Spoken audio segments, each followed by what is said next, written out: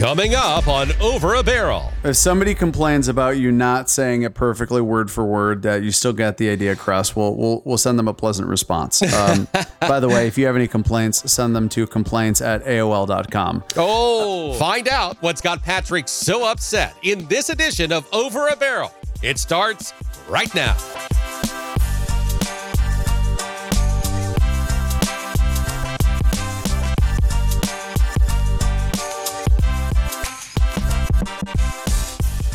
Welcome to the program, Over a Barrel. I'm your co-host, Matt McClain, alongside the other co-host, Patrick DeHaan, coming to you from two totally separate states. Hello, Patrick. How are you, sir? Good, Matt. Good to be with you. How are things down in Kentucky? Is it today?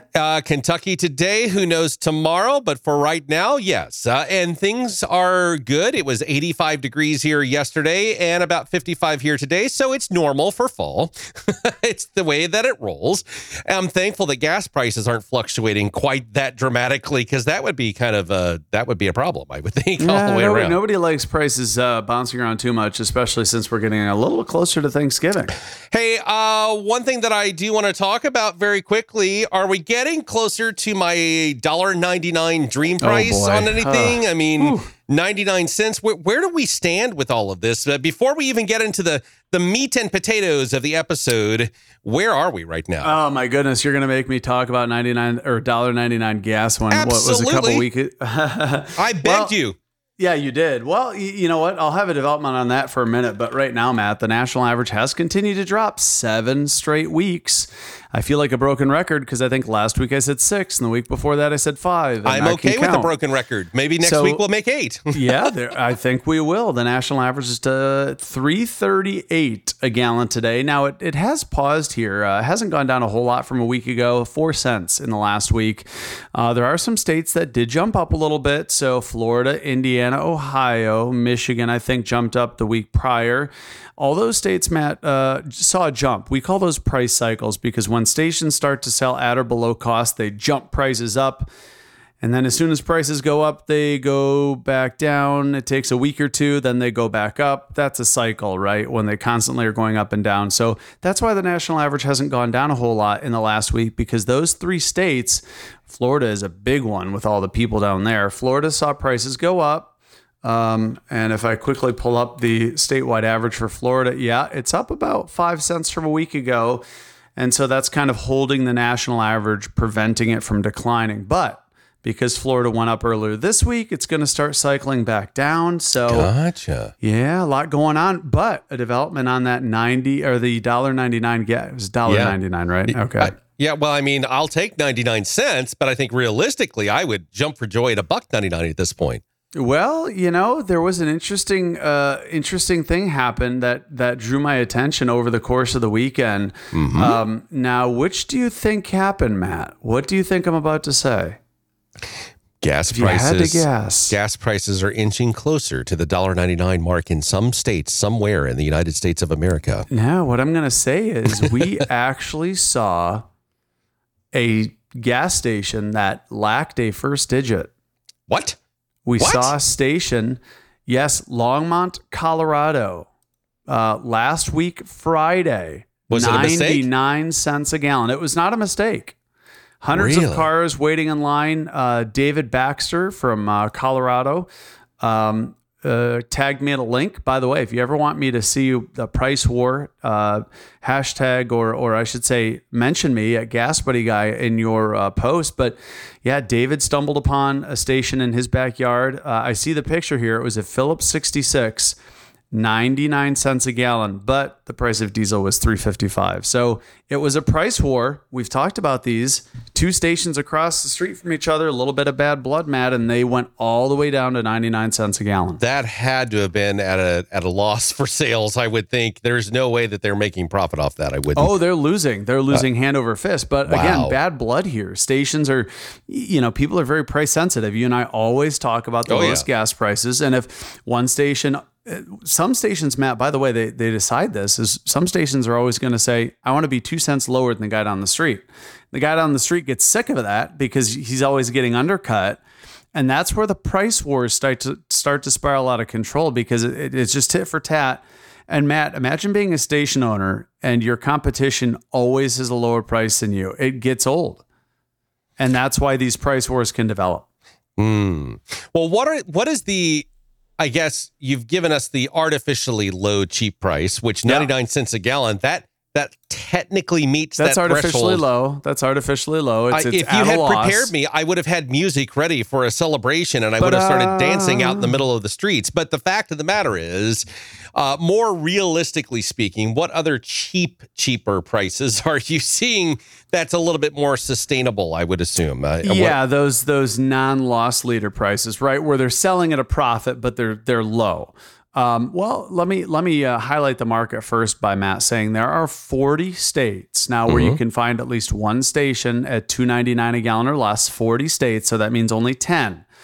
And those 10, I'll quick highlight the unlucky 10 where there are no $2.99 prices yet. Montana, cheapest price there, $3.19. That surprises me. Idaho, $3.35 is the cheapest price. Alaska, the cheapest price, $3.59. Oregon, $3.49. Nevada, $3.49. Washington, $3.45. California, $3.89. And Matt, there's one state that has not a single station below $4. Wait. Let me guess, because I've been there. I bet you anything it is sitting in the middle of the Pacific Ocean and it's entitled Hawaii. You are correct. Not shocked. You are correct. Yeah. Hawaii's cheapest price today, take a guess. It's over $4. Oh, Lord. Probably the cheapest. Drum roll, please. The cheapest I would probably take a guess at Hawaii would probably be about $4.10 to $4.20 a gallon. Wow, you are good, Matt. It's $4.08 a gallon. So it's getting close. But, to the other side of the spectrum again, because the 40 states, as we mentioned, we just talked about the 10 that don't have any sub $3 prices. The cheapest price today is still in Colorado. By the way, I just mentioned 99-cent gas was in Colorado. The lowest price in Colorado, $2.14 a gallon. They're probably losing a little bit of money there, so I'm going to caveat that. But beyond that, Matt, if I go down the cheapest station in every state, the cheapest states, so the cheapest station in the cheapest state, Texas, $2.33 a gallon. Georgia, $2.31 a gallon. Oklahoma, $2.29. So these are the cheapest prices in the cheapest state. So this is as good as it gets, right? And like I said, Texas, $2.33, Mississippi, $2.48, Georgia, $2.31, Oklahoma, $2.29. South Carolina, $2.48, Louisiana, $2.45. So, Matt, the lowest prices are getting into the low twos now, which is rather incredible. And you compare that to the national average, which is still almost $1 a gallon more than those prices we just mentioned at about $3.38. You've been laughing at me all year every time I bring up $1.99 or 99 cents. I didn't think that was going to happen. That was. I'm just going to take a victory lap right now and say I told you so. That's a heck of a victory lap, by the way. And by the way, I'm going to take a victory lap, or at least caveat your victory lap and say that was an artificially low price. So that doesn't count because, Matt, just like that one station in what is it, LA, that's still $7.79 a gallon. Good gravy. That cannot be used as a fair representation of the gas prices that are happening in the country. No, but $2.29 in Oklahoma certainly can. That can be. They're not making much, but $2.31 in Georgia, $2.33 in Texas. I mean, those all kind of make sense. I mean, I would love to have that. Kentucky, I don't know where it's probably about $2.50, I would think, because I think here locally where I'm at, I'm paying about $2.85. Look at you. You're spot on. I think you have a cheat sheet there because Kentucky's cheapest price isn't the $2.50s. It's $2.54. Well, that I don't have. I did not pull that one up. But yes, I actually don't have that. That was a great guess then. Rough guess. Yeah, because I'm paying about $2.85. And usually there are places that are cheaper in Kentucky than where I'm located by about 25 to 30 cents. And that's a fairly consistent price differential between where I'm at and where those cheaper gas stations are in the States. By the way, breaking news just happened in Pennsylvania. What happened? The first station in Pennsylvania just fell below $3 a gallon. Let's give a plug out here. The station is Turkey Hill, just fell to $2.99 a gallon. I have no idea how to pronounce this town name in Pennsylvania, but it's a town in between Lancaster and Reading. I think I have that right too, Reading, Pennsylvania, even though it reads as Reading. Reading? Yeah, I think it's Reading as well. So just happened, $2.99, Matt, and that's now the 40th state where you can find at least one station at $2.99 a gallon or less. So, hey. Well, that makes, I'm not going to lie, that makes me very happy because, Thanksgiving's just a few weeks away. And I'm very excited about the fact that hopefully I can, make my holiday driving at, sub $5 a gallon like we had a year or two ago, because that was a very sad turkey day in my mind. I'm like, this is depressing. I'm paying more for the gas just to get to family than I am for the actual, meal. You mean, yeah, paying more for the gas than the turkey. But right? As we sit here and talk about that, the declines will continue into Thanksgiving, Matt. So, more good news is that, hey, why stop at 7 to your point? Let's keep it going 8, 9, maybe 10. Looking at the price of oil, Matt, by the way, so last time we talked, we are down into the 70s rather impressively, which is huge because, we talked about this, I think last week, Department of Energy, the Strategic Petroleum Reserve, the magic number was that they were going to start buying oil under $79 a barrel. Today, as we sit here, Matt, we have fallen to $75.54 a barrel. So they're apparently buying, I'm assuming. I'm really hoping so. Now, the Department of Energy works in, it's government, right? It never works as quick or as efficient as you want. So they have active solicitations. That means that they are soliciting oil companies to sell them oil at that price. And hopefully with $75 oil happening, hopefully some oil companies are saying, hey, yeah, we'll fill the SPR up. So we'll have to see. The details probably will take a couple of weeks, Matt. Contracts don't happen, right? There's a lot of process there, but I'm hopeful that the Department of Energy is putting a lot more oil or thinking about putting a lot more oil in very quickly, right now that they hit that magical price. Yeah, definitely. Well, we can certainly hope so for definitely for sure.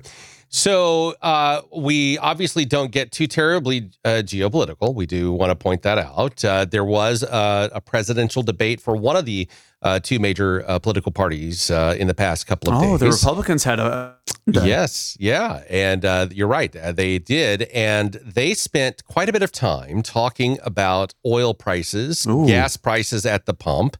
And in the back of my mind during the whole time, now we can maybe get into this a little bit more in depth in a future podcast. But for right now, I'll just simply say they all seem to be experts, quote, experts, unquote, on the price of oil and gasoline at the pump. And each one was very confident in their answer of, well, here's how you get it cheaper. And every single one of them, basically were all indicating that they wanted to make sure that you talked about, not you, but basically talking about gas prices. And it's like, well, we just simply need more oil, more oil. More oil, more oil, more oil. And more in the back drilling, of my mind, more oil, right? Yeah. And in the back of my mind, I'm like, that's not what Patrick says. Patrick says it's a refinery issue, not so much of the fact that we need technically more oil. Now, I'm simplifying that, but I mean, what's your answer to all of that? Well, and I'm paraphrasing. There were 5 candidates on the stage. I'm paraphrasing. I'm not giving quote for quote because there were 5 different answers. But if somebody complains about you not saying it perfectly word for word, that you still got the idea across, we'll send them a pleasant response. By the way, if you have any complaints, send them to complaints@aol.com. Oh, well, now somebody's going to email them, but. Yeah, which I'd love to get a bounce. To your point, Matt, there is a big issue. I mean, you could theoretically bring on more oil is going to simply, potentially lower prices. More oil in the face of OPEC cutting production isn't going to do as much. So there's that. But you could have more oil. More oil is not going to hurt. It will drive the price down, but there is an additional choke point that has to be considered. You can have all the oil in the world, but if there's not enough refineries to refine it, Matt, we've talked about this, the problem can be refineries. That's the choke point. You can't build a bigger hose right at the end of the hose where water's coming out of. You can't get more water at the end than you're putting in. That's the problem that can be solved by building more refineries or incentivizing them to build more.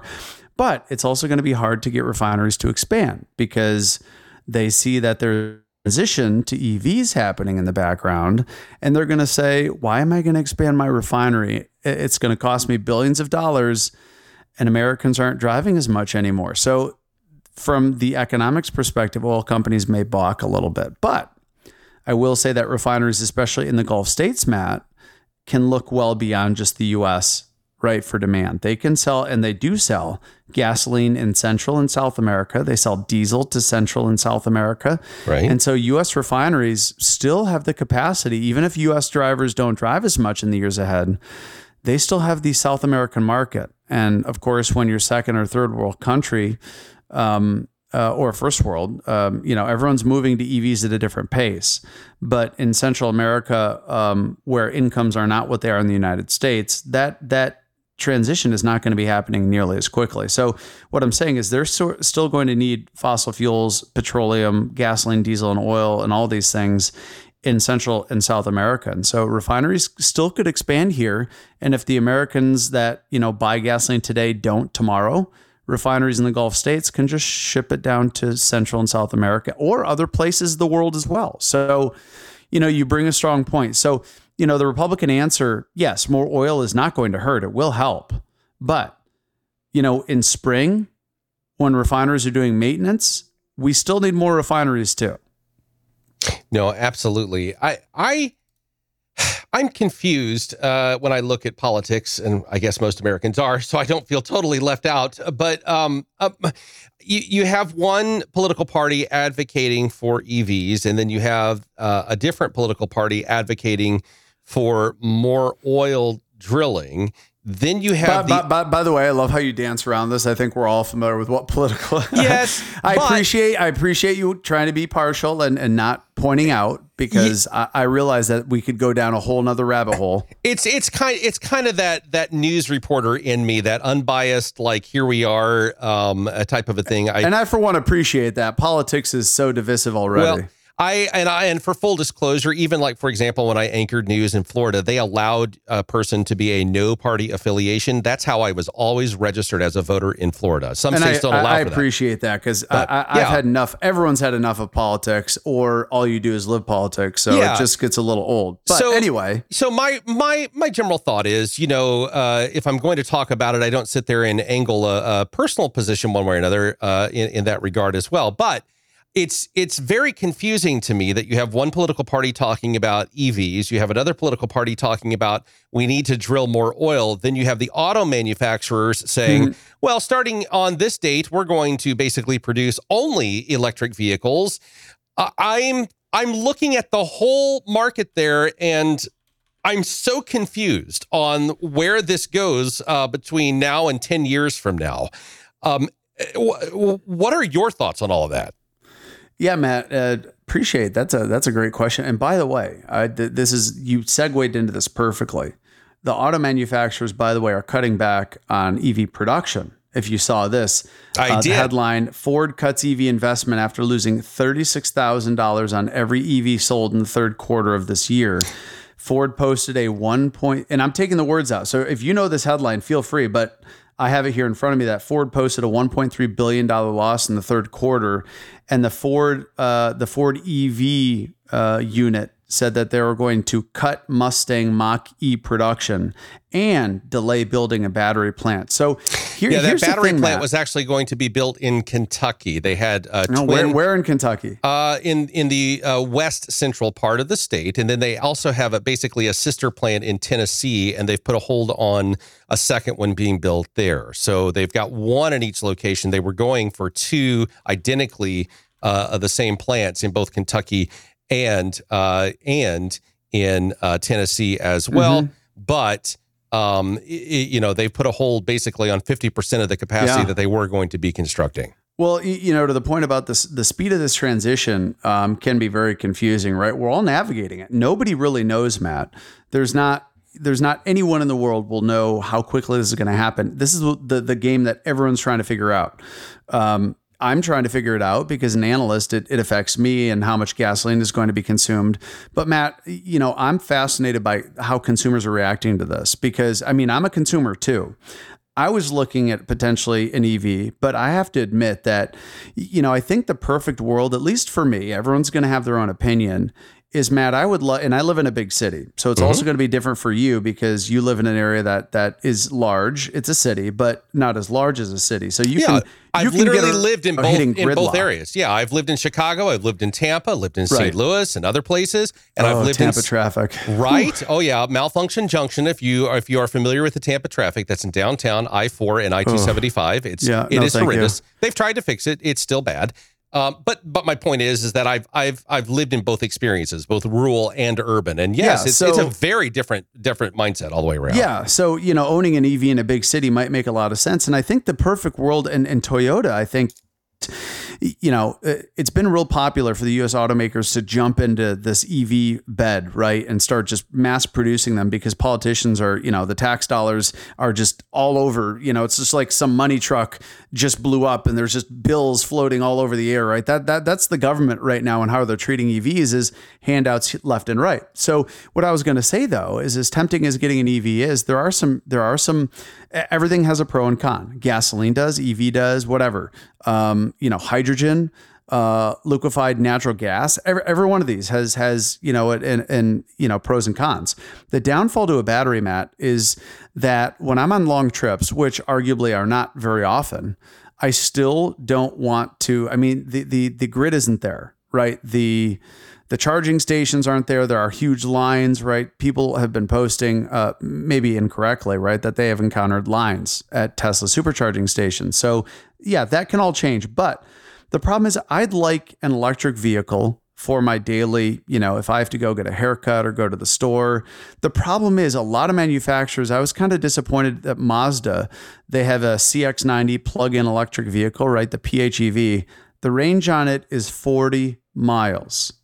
40 miles. Now, in the Chicago metro area, I can easily drive 40 miles, 30 to 40 miles one way. Yeah. I think the problem with a lot of these hybrids, Matt, is the range, right? 40 miles, and arguably in Kentucky where you are, you might not drive 40 miles, but your market is smaller than a city like Chicago where we have to drive 30 or 40 miles sometimes to get to where we need to go.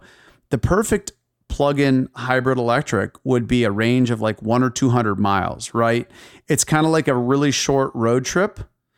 And then for anything above a 200-mile range, a gas engine would kick in, right? Right. Because then most of your daily tasks are going to be electric, and you don't have to worry about the grid as much either. But then the fail safe is you still have a gasoline powered engine to, I don't care whether you have a gasoline engine in the vehicle or if the gasoline engine's powering batteries. It doesn't really matter. And I think that's what's so interesting about Toyota, because Toyota has using itself and just mass producing EVs. First of all, they're doing a lot of studies, and I think Honda as well, on Toyota, solid state batteries. Mm-hmm. But I think where a lot of manufacturers are getting it wrong is in the range of these electric vehicles. Like, right, the Chevy Bolt, what did that have, a 25-mile radius? Yeah, it wasn't much. So, now that's my take as a consumer. I'd be interested in hearing your take. Do you agree with me? Do you disagree? I think a couple of things with regard to EVs. I know that, for example, if you live in a rural area, sometimes the nearest grocery store may be 30 minutes to an hour away. And if your car runs out of juice, you may be staring at trees, not even a home that you can walk up to and say, could I use your phone? And you have no cell phone reception. Very true. So that becomes a problem. You also have sporadic power outages in greater number in rural areas due to storms, winter storms, summer storms, spring storms, high winds. Because you have more exposed electric lines on poles instead of in urban areas where a lot of them are buried utilities and a lot more reliable. And look at California, even a big state like California, that's a concern. Well, right? And not only that, Patrick, but I also look at the idea of, like, for example, the power grid in Texas, which is quite literally an island unto its own. They manage their own power grid. For sure. And then you have rolling blackouts without the demand of an entire population having nothing but EV vehicles that need power in order to operate, need to be using electricity to charge themselves. You have power issues out west. Sometimes even here in the summer, you will have, power issues across Missouri and Illinois. And that is without the extra strain that all homes having an electric powered vehicle plugged into the wall. I've got to be really, I'm going to be really blunt. I'm uncomfortable doing it because I'm that reporter who never takes an opinion, but I'm going to be really blunt. I think it's a dumb idea without having some sort of a backup built into the vehicle of something. Be it an extra battery that's never tapped unless it's an emergency. Well, look at Florida, right? A major hurricane, right? We've mentioned that. A major hurricane throws out your solar panels are suddenly like in somebody else's backyard. The grid is a mess and you need to get things moving. You know, I think the answer to the future, Matt, for me, like to your point, I think going 100% gasoline, there are cons to that. There's a con to going to 100% electric and just somewhere in the middle, right? Toyota's been ahead of this on hybrids. I'm preaching. Yeah, I just don't think our power grid can. I don't think that they can build out the power grid to handle that so quickly. I think that becomes a problem. You have winter storms, ice storms, tornadoes that can literally destroy the infrastructure just like a hurricane, and then you're out of luck for days or weeks. Well, generators will run on gasoline. Vehicles can currently run on gasoline, but if everything is power supplied, electric, and that infrastructure has been decimated by a disaster of some sort, what are you supposed to do? Call your boss and say, sorry, man, I can't make it into work today. My vehicle's dead. I mean, you run into a serious issue at that point. I don't know the right exact answer, but I don't believe the full answer is 100% electric vehicles for a good bulk of the nation. I think that's a problem. Well, you know what, Matt, kind of that adage, you know, I don't know that, I don't know that everyone's got all the right answers, right? And I don't know if that electric is all the right answer either. So, off our soapbox a little bit, it is kind of interesting exploring the EV part of this conversation. It's something that we'll be doing more down the road as this transition accelerates. I do want to touch on something else that rubs up on this, potentially the transition to EVs, but some interesting data I've been watching this week. Gas Buddy has demand data for gasoline, right? We've talked about the Pay with Gas Buddy card that you and I both have. And looking at that data, it's signaling something to us. And something stuck out to me this morning when I looked at yesterday's gasoline demand. Wednesday's gasoline demand dropped 9% from what it was last Wednesday, right? So comparing this Wednesday to last Wednesday, because you always have to compare days because there is a lot of behavioral stuff that happens on the same day. Friday is always the busiest day, for example. So you can't compare a Monday to a Friday, but Wednesday gasoline demand was down 9% from last Wednesday, and it was also down almost 6% from the average of the last 4 Wednesdays. So something's happening here. Some of this could be the transition to EVs, but that is not usually going to stick out from this week to last week, right? It's not like 100,000 people just jumped into Teslas and don't need gas. So I've gotten a lot of questions on, hey, what does this mean? Well, when gasoline demand suddenly plummets, it can be worrisome. Why? Because a strong economy, Matt, you don't suddenly stop buying gasoline, you buy more. Right. Because you have, you might have a job, you may be feeling better, you have more money to spend. And a lot of that activity happens with gasoline or diesel and jet fuel. So the fact that gasoline demand is suddenly, notably down, this is something to watch. I will say, though, that you don't look at just one day and compare it to another day, right? The broader context of weekly demand is really important. But I will mention that so far this week, Sunday through Wednesday, because Gas Buddy's data we look at a week as Sunday through Saturday. And since we're halfway through the week, Sunday through Wednesday gasoline demand this week is down over 5% from last week. And it's also down over 4% from the 4-week average for Sunday through Wednesday. So something's cooking here. It could be a little worrisome. It could be more than just seasonality. It is normal to see gasoline demand falling, right? We said that last week. But this could also entail maybe a broader economic slowdown, right? That we've been talking about. The Fed has been talking about this soft landing. We saw some rough economic data in the last couple of weeks, right? And now FedEx, I think, is based in Tennessee. Maybe you heard that FedEx is letting a lot of pilots go. Yeah, they offered a one-time buyout if they retired early. It was a very large amount of money. Well, and they also tried to steal some of their pilots to American, right? And American Airlines American Airlines regional carrier, PSA, was offering them, and I guess I'm in the wrong job, Matt, because they were offering these pilots a sign-on bonus of $250,000. Yeah. But, back to the economic concern there. Both of us have dabbled into being pilots. I've got my drone pilot's license now. You've kind of worked on being even flying a helicopter, if I remember correctly. I do. Yeah. I was just thinking about, I was actually Googling, getting just a private pilot's license too, because I do love flying. But maybe there's something there. Maybe you and I should, that's what we'll do. We'll fly for the podcast. It'll be great. There you go.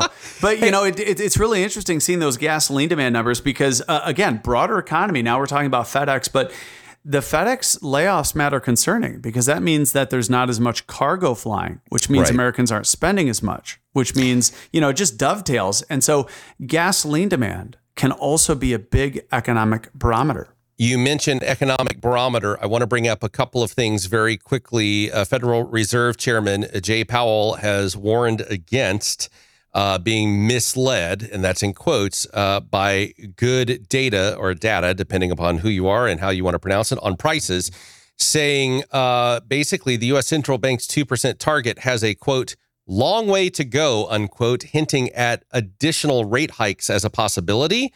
I remember you talking about how that can also impact prices. Then we also have a little bit of a developing story, and that is that ransomware, a ransomware attack has disrupted the U.S. Treasury market. I honestly would not have thought about ransomware. I would have thought that the Treasury and oil prices and stock markets and all of that would be quite secure. Well, nobody's bulletproof. Remember the Colonial Pipeline outage, right? You're exactly right. So the question mark that I have is if the rates are increased interest-wise, what that seems like that would almost possibly put a halt to the falling gas prices. Am I wrong? If they raise the interest rate again? Yeah, no. If they raise the interest rate again, Matt, that's going to throttle the economy back even more. And so you think that the price of gas would actually go down? Yes, raising interest rates would put downward pressure on gasoline prices because it's going to stall the economy. Technically, right?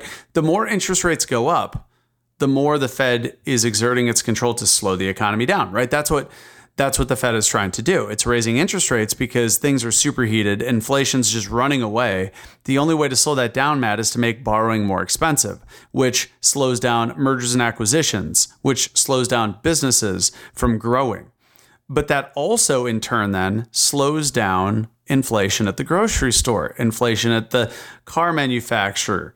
It slows down inflation left and right. Like look at the housing market, right? Things are slowing down there. So the only way you can throttle back growth and maintain inflation is by using this overnight Fed's fund rate. So the more expensive you make it to borrow, the less people Americans. I mean, the American economy relies on borrowing, right?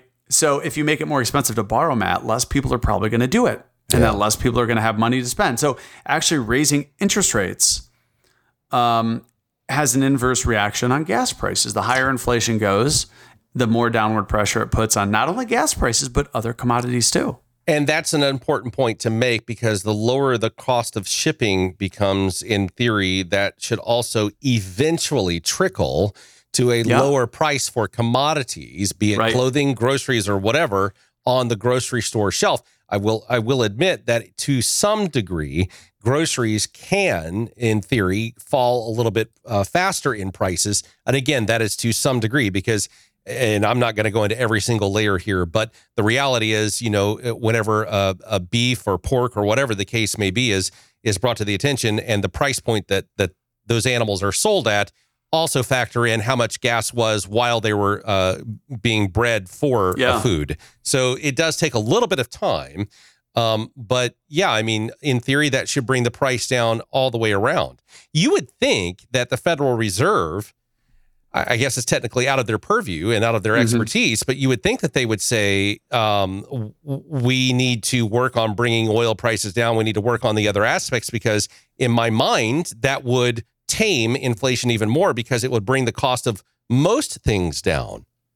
Yeah, it absolutely would. And that's why they're chasing this so much is because, Matt, if you lower the price of, if you slow the economy down, People aren't going to be buying as much, spending as much.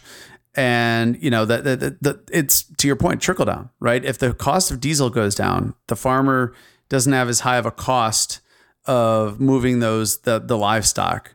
If the cost of livestock goes down, or I should say, or crops as well. And if the price of crops goes down, then the feed that the animals that produce meat are eating is less. And the diesel to get that to market is less. It dovetails. And so, the more the Fed raises interest rates, the more it cools off the economy, and thus it does risk a recession, right? If you exert too much pressure and make the cost of borrowing too high, right, it could become problematic on the other side, which may not be necessarily the worst thing, right? Is when you overheat, you might have to underheat there are some and there are some things to also keep into factoring in. Businesses, a lot of the times, if they have debt, it is not on a fixed interest rate. So every time it comes up to be basically readjusted, sometimes annually, sometimes it's locked in for 3 years, whatever the case may be. All of a sudden, you have a jolt in an interest rate on your debt that you're servicing as a business. Then you also have homeowners and business owners, property owners in general. It used to be almost 0% to go finance a house, right. 1-2%. Now it's 7 to 8%. And that is a large difference when you're buying a $1 to $300,000 or $400,000 home, depending upon where you are. And that's just average, depending upon where you are in this country. That could be huge. And that I would think would bring a serious issue into play. Yeah, absolutely. It's going to be really interesting to see this dynamic. And I mean, to your point, Matt, I was talking to my friend. My friend is buying a house that, is roughly, it's out in the suburbs of Chicago where the home prices are much more affordable. Still maybe not affordable, but the interest rate out there and what he's paying is essentially going to be the same as what I paid for a house in the city 5 years ago. So talk about a massive jump in borrowing costs. To me, that's going to create what I would consider a localized recession in certain professions. Yes. Yep. And that's where I get a little concerned. The housing market, for example, there's a lot of things that can be impacted by that. Construction workers, building new homes, obviously real estate agents and other aspects. But there's a lot of things that are tied to that, which can have what you would basically consider a limited recession or a localized recession within the economy in certain professions. Yeah, exactly. So, so some areas of the economy may get hit harder, but this whole dynamic, gasoline demand, the Fed, interest rates, all ties into what we pay at the pump in one way or another, right? People want to say a president has control over all of that, but, really the other thing too, Matt, is that the Federal Reserve is really in charge of this monetary policy. And the interesting thing about the Fed is Jerome Powell has been there. He was actually appointed by President Trump.